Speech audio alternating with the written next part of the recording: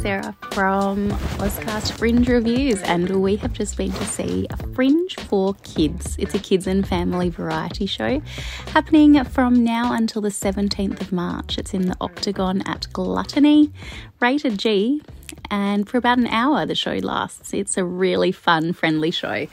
They bill themselves as bringing the best acts for kids, performed by the most talented artists in town. Each show is different, with a fresh new lineup every day, promising fits of giggles and awe-inspiring stunts.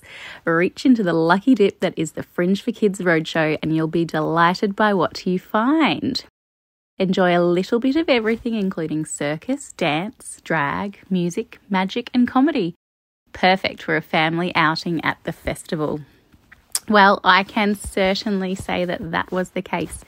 We were greeted when we came in by a balloon artist performing some amazing, hilarious, what did she call them, silly and dangerous stunts, followed by Princess Pipsqueak, the broccoli-loving, opera-singing, sleepy silks climber. Acrobatic gymnast, I think her name was Georgia. She was doing these amazing one-handed mid-air handstands on these wobbly, I'm not quite sure what the official term is, but these little stools that were so wobbly, and these handstands in the air. She was a local Adelaide girl who's been circus trained. She was really, really wonderful to watch. Such a great talent. There was some puppeteer, some more handstands, another solo artist called Daniel Toohill, who I believe has a adult show of his own as well. A really cool magician, a Scottish magician called Kevin.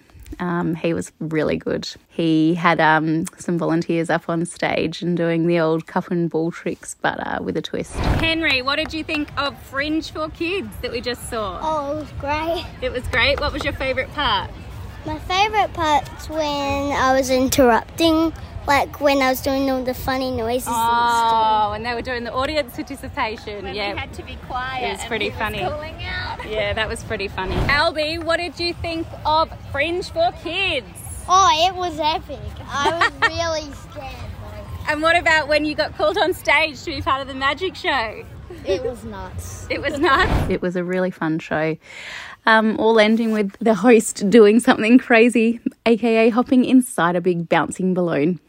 It was a fun, high-energy show. I definitely rate it 5 Ozcast Play Stars out of 5. I remember seeing this show last year and it was a completely different lineup.